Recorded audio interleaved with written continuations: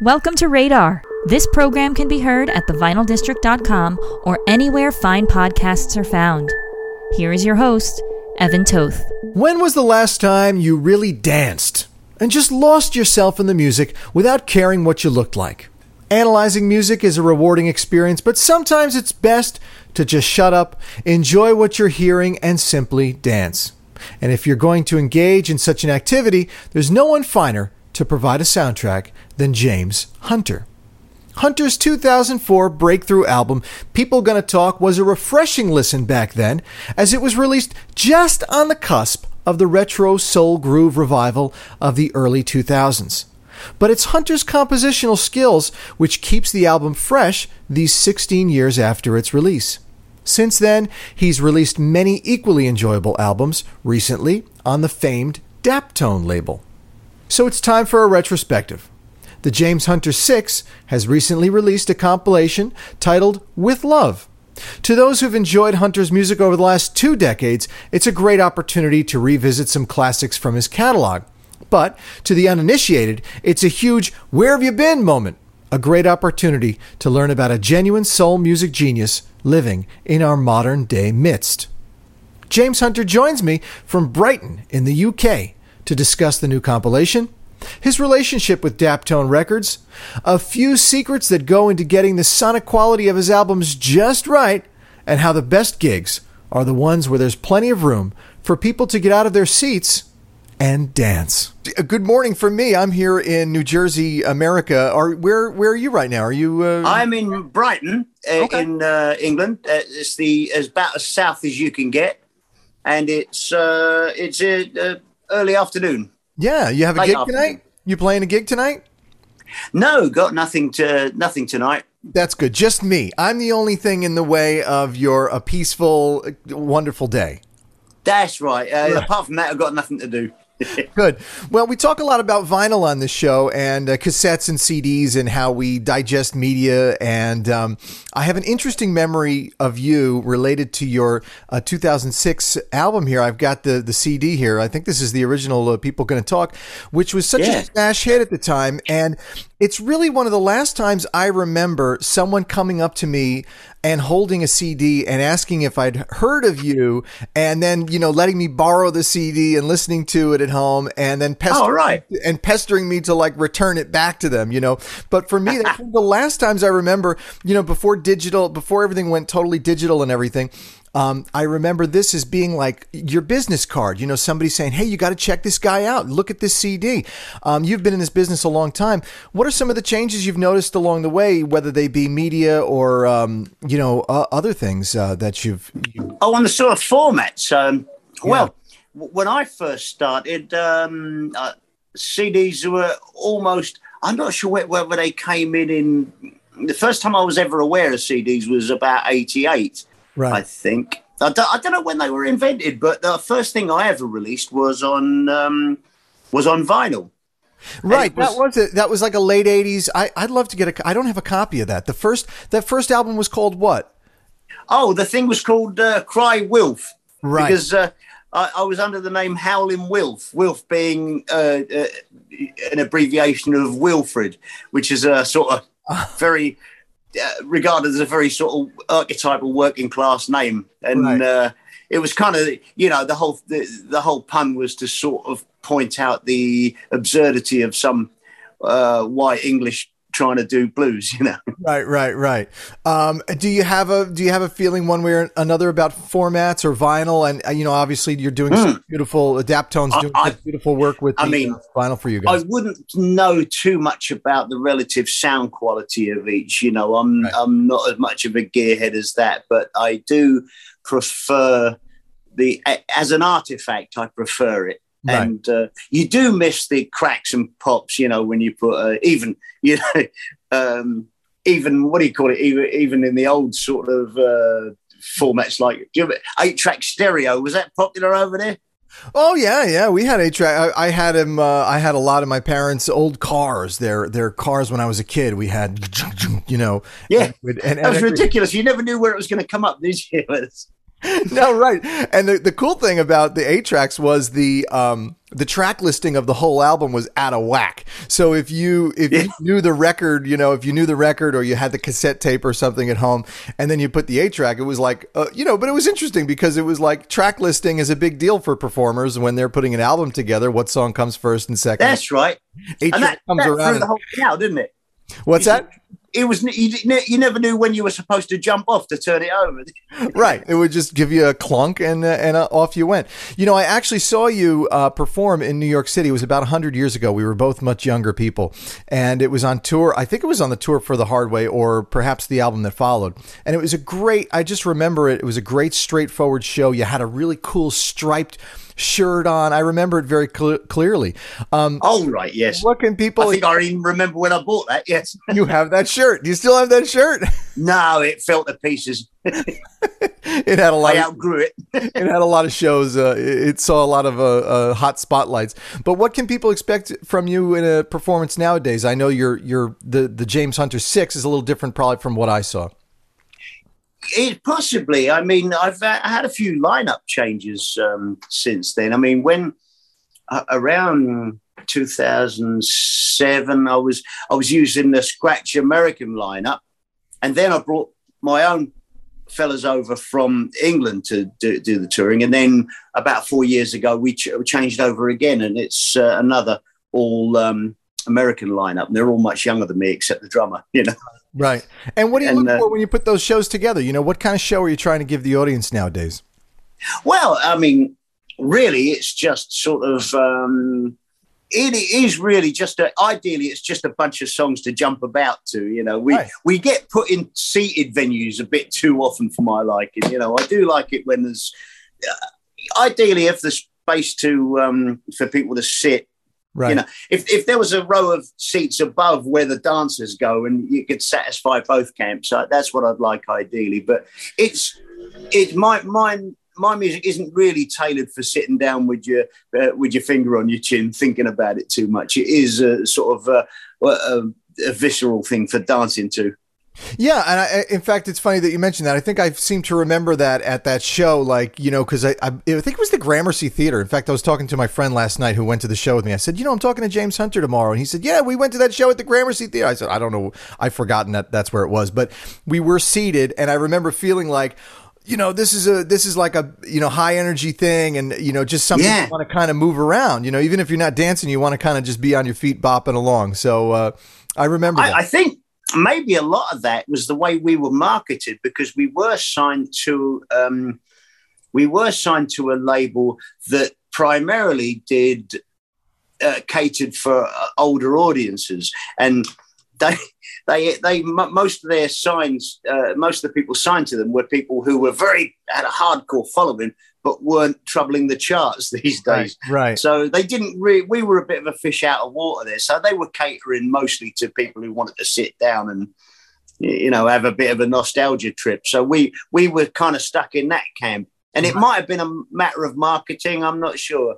Or it might be that the stuff I do is a bit old fashioned, and for the people who still like it don't move about too much. I don't know. Right. They're slowing down. I don't know. But anyway, we're here to talk about your latest release, which is I guess this is the absolute last thing that you guys have put out. I believe it's a compilation of love songs, and it's also things that are specifically James Hunter 6 stuff. I believe. Yeah. Yes, that's right. Yes, and I guess it's something that you want to play with your sweetheart on Valentine's Day. You're here in the locket. You look great. And what's unique about this compilation? Well, the really unique thing, I'll answer the question for you, is it's in mono. Am I right? Yes, that's right. I mean, I think everything we've done with Daptone has been mono. I think I'm not sure whether that's an aesthetic decision or an economic one. Well, how do you feel about it? Are you happy to, I think that obviously this music, as we mentioned, has a retro feel, and, so many of these records that I have that are, the stuff from the early 60s that would be similar to the sound, the mono recordings are where it's at. That's what was on the radio. That's what was on AM radio. I think so. And it's how you hear it most of the time. Most people don't listen to stuff in stereo. And if you're sitting close to both speakers, you might as well be getting it in mono. I think the annoying thing, years and years ago, when somebody would record us in in stereo, they would split the wrong things up, and they'd take section we have is two horns, and they'd split those up, and it blew the harmonies completely. And I think it was the bloke was going for symmetry just for its own sake, you know.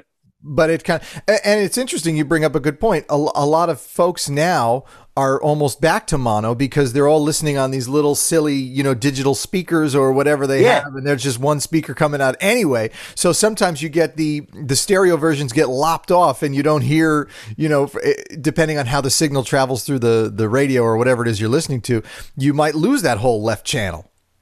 Absolutely, yeah, and there's nothing worse than that, than hearing something and almost hearing the vocal, and it's really infuriating. Elvis didn't like stereo, did he? Apparently, right? Well, except when I was a kid, I used to love to change the panning on the Beatles records, the George Martin ones, where all the vocals were in the right channel and all the the drums or whatever, Ringo was in the left channel, and I could say, "Oh, let's just listen to the vocals. Let's just listen to Paul." You know, that was always cool. That was interesting. You got the full karaoke then, didn't you? Right. Yeah, You could that was the thing. When it was in its infancy, people would have it to an extreme, wouldn't they? They'd just completely pan one thing to the other, and it's quite an understandable sort of indulgence, isn't it? Right. It's pretty cool. You're like, you've got your own recording studio. Now, you've been with Daptone for a while, and they're lucky to have your singularly unique voice. What's it like working with the label? Seems like they really get you, you know, whereas another label, you know, might work into... That is the attraction. I mean, they know where I'm coming from, you know, and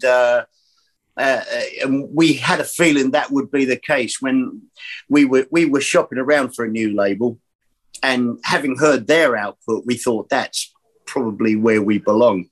Right. And it took a bit of convincing on our part to get them to sign us. We did practically camp on their doorstep and bully them into it, you know. It makes total sense to me. I mean, do you record these albums? Are most of them, when you record with them, they're all in their Brooklyn studio, or do you do it? No, not the Brooklyn one. He's got another place which it seems to be using more often, and this is in Riverside, California. It's about an hour away from Los Angeles, and the place is like an aircraft hangar, and it sounds fantastic. And that's the only place we've ever recorded for Daptone, and we were the ones who broke it in. Apparently, we were the guinea pigs for that new place, and it's just got such a three-dimensional sound. All the horns come out really sound rounded. It's a beautiful sound, and apparently their Brooklyn one doesn't quite sound as good as that. Oh, interesting. Well, for sure, the sound that they go for, I mean, it seems like a match made in heaven to me. So I'm glad that you guys are connected. Yeah, me too. Speaking about your voice, you know, you've heard this before, but it's one of the best voices really out there right now that's being put down on vinyl or whatever. And it's high praise, but I'll take it. You've got a great voice, and I think a lot of performers would love to have the characteristics you do. It's like a perfectly worn in pair of jeans. You know, what have you done or not done to take care of it over these years? Well, I mean, I used to smoke a lot, but I don't think that helped. It didn't hinder as much as people say, but I gave up smoking two years ago. And I think it's improved matters. I can hit a few more high notes since then. Right. A little more control or something like that. Yeah, that's it. I did knock a bit off the top end, I've got to say. Yeah, but it sounds great. I mean, it sounds like something that a voice of yesteryear, you know, it's got so much character. Whereas I think sometimes in the music industry, I don't know, maybe people aren't always looking for character. They case, but now they just want, you know, perfection or whatever. But I love it. I think you got a great voice. Oh, thank you very much. I think usually its flaws are the sort of best thing about it. I think people would go too much for technical perfection now, right? Whereas you can lose a lot of character. In fact, being too good, you can lose a little bit of character that way. Right, right. Sometimes there's a film with a specific performer on the soundtrack that sets the tone of the movie. And I've often thought this when I listen to your music, if I'm driving around, your music could function very well in one of those roles because you're so consistent with your writing and your production. It used to be, I remember 20 years ago, maybe there was a performer that used to do the soundtrack for the film and it was a big deal. So when are you going to score the big romantic blockbuster? It just seems like a matter of time. Have you ever thought about that? Have you ever I wouldn't say no to that. I mean, I do get a kick out of hearing myself on a film soundtrack, and we've got a few of those little sort of tickles lately, and it does give me a kick, but and it brings a couple of bob in sometimes as well, Right. I really would kill to get one of my tracks on something like Better Call Saul or some really cool program like that. All right, but a romantic blockbuster I'll settle for. We'll have to find a movie to make that partnership because it just feels like a natural fit to me too, And back to your sound, you've got the rock and roll throwback going, but it's coupled with some really delicately nuanced rhythms. There's some reggae going on there and beyond, and it creates a really addictive world. How do you kind of take your core sound and keep it fresh when you return to those styles? Well, I think it's because that's where my tastes kind of lie. So I write to please myself, on my own sort of what do you call that, market research department. I sort of write. I try and write the kind of stuff that I would rush out and buy if I heard it. That's why about 70% of my songs sound like Hello Stranger by Barbara Lewis, because I first heard that and I scoured every secondhand record shop looking for it. So it's I do write to my own tastes. Right. What were some other artists that you really grew up with? I'm glad that you name checked that. I think I have that back here. But what are some other artists that you really loved growing up that really influenced you that you feel in your own music when you're playing? Well, it was, I've always tried, early on I'd be channeling people like Muddy Waters and Eddie Cochran and Clyde McPhatter. It was mostly people of a certain, I don't know, there's something about the late 50s, early to mid 60s that the music had a kind of punchy directness that it lost a little bit later. And really a huge thing is all those writing partnerships in the Brill Building. I found this brilliant book about that whole scene, where you got Bacharach David, Lieber and Stoller, and Goffin and King. And all those people as writers, they're all my and producers, they're all totally my kind of touchstones of what I want to do myself. Right. And I'm glad you bring that up because I think your compositional skills and ability sometimes gets overshadowed by your cool sound. And I think it's one of the things that really sets you apart. You have this fantastic production and the players, but it's all about the song. It's all about the song. If you don't have the song, you don't have it, So yeah. You've got some great tunes in your catalog. And but back to the previous question, how do you kind of keep it fresh? Or you sit there and write and you say, oh, this sounds like that again? Or, how do you sort of how do you not get repetitive and balance that sound with your own, sort of? Well, sometimes when the repetitive creeps in, it is deliberate, because I'm still writing to the stuff I like. But I think usually the theme of the song or the subject matter is I kind of follow the John Lennon dictum, sort of write down what you're thinking and make it rhyme. Right. He's pretty good at it. It's a really concise bit of advice there. I always like the other thing he said as well. He distilled it really well. He said that you don't so much write a song as you excavate it. It's there already. Right. And it's like a block of stone, and there is a sculpture in there. There's a statue in that block of stone. Right. And it's up to you to find it. And I've often thought of that thing when there's something I want to say in a song. And I've had that feeling. There's nothing mystical about it, but it's just like, that song is there somewhere. I've just got to excavate it. Right. And it's brilliant. In the end, I always manage to find it. It's very weird. How much rewriting or tweaking do you do when you compose, when you get to the studio? What's kind of the process? Just curious. Well, in the writing process, I've often, they used to say Beethoven was a junkyard composer. He'd think up several little bits, and he'd scrap one and take a bit out of it. And I've done a bit of that kind of thing. I have had 2 songs that were both not quite good, but they both had good bits in them. So right. I threw the bad bit out and stuck them both together. Use them together. And the other terrible thing, I wrote Whatever It Takes, and I was trying to use it as a metaphor. I was trying to use this line from a film. The film was called The Setup with what's his name, Robert Ryan, as a washed-up boxer. And his wife saying, you're always one punch away, from his achieving his ambitions. Right. And I thought, I'm going to use that line and build a song around it.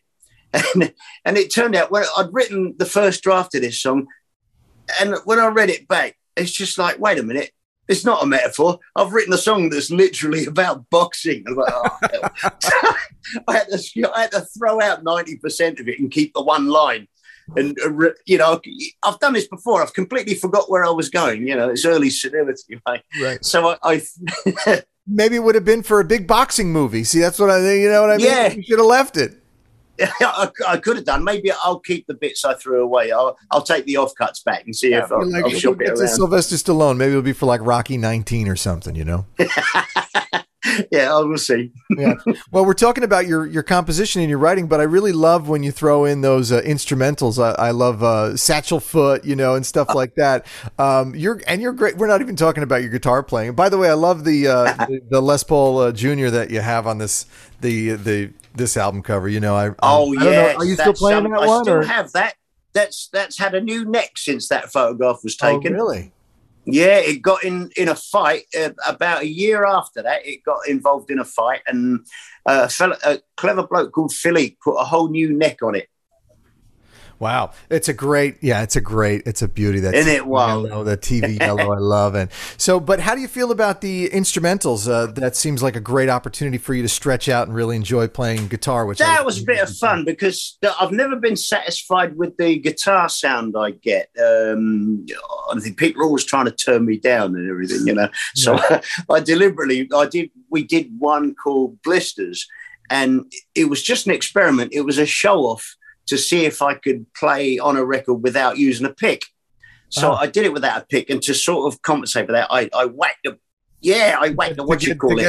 volume going, some calluses. Yeah, that's it, just plucking it with this. And like a lot of people I like, Gatemouth Brown and Lowman Pauling used to do that. And I turned it way up so that it could get a lot of flexibility. And it was so high in the mix, and it bled over every single track, so they couldn't turn me down, not even when they were mixing it. Right. So it was great. Everybody complained, everybody hated it except me. But that's what you're hearing is what I wanted.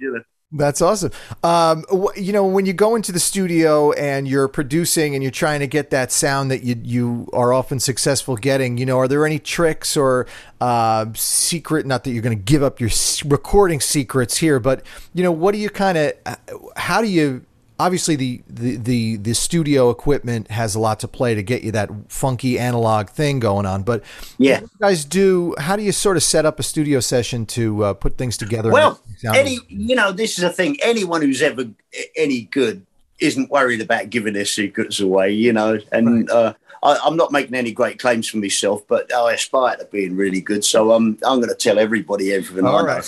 You do. And one of the secrets to get that sound, which is I didn't discover myself, I was taught it by Gabe Roth, who does our stuff, and he's got this trick of what I used to have real trouble was mixing, and you bring the thing up that you wanted and it disguises something else, so you bring that up and you're playing leapfrog and it just ends up sounding crap. But he's got this thing of getting around that, and he knows how to make a mix that everything is up front. And all he does is if 2 instruments on the same song are occupying the same frequency, he'll make one move up. So he'll get, all right, can you play that organ an octave up? Right. And he just gets all these frequencies out of each other's way, and it's as simple as that. Right. And then suddenly you play it back and you can hear everything equally, and it's got that sort of crunchy sort of punchy directness that the old records have. And it was so simple the way he explained it. And a lot of it also down to mic placement. He'll spend almost a day putting the right mic, the right distance from the bass drum. It's insane. It would drive me crackers after a while, but it was always worth sitting through it, Right. Well, once you get it, you can get it and set it and forget it. Then you can go on and leave the mics where they are, and then you don't have to worry about it. Until you get to the next song, and then he starts moving it about again. It's like, oh no. Well, that's a cool trick. Nothing's taking up the same space. Everything has its own frequency. Yeah, it's so simple, but it works. Really cool. Well, what's next for you? Are we working on a new record or touring, or what's on the? Well, I'm gonna be. We've got what is it? September. Oh, we've got a August. August. We've got that cruise, haven't we? And then we've got some cruise up in Greece or something, cool. That's in August. But September, I've got an American tour, mostly on the East Coast, and I think there's some tacked on the end over on the West, which is nice. And after that, I haven't written anything for quite a long time, so I've really got to get my finger out there. I think once I get on a roll, the wife's a great help with that, because she's like her feedback is pretty good. She doesn't write herself, but she knows when a line doesn't work, So right. She's the one that told you to get rid of that boxing song. Yeah, that's right. Yeah. Well, very good. Thanks to you, and thanks to your wife for speaking with me today. It was a pleasure. It was a lot of fun. I appreciate I really appreciate your music and speaking with you, and best of luck, and hope to see you down the road somewhere one of these days. Hope so. Thanks very much. I enjoyed it. Radar is produced by Evan Toth in partnership with WFDU 89.1 FM and the Vinyl District. You can hear Radar on WFDU 89.1 FM or anytime online at thevinyldistrict.com.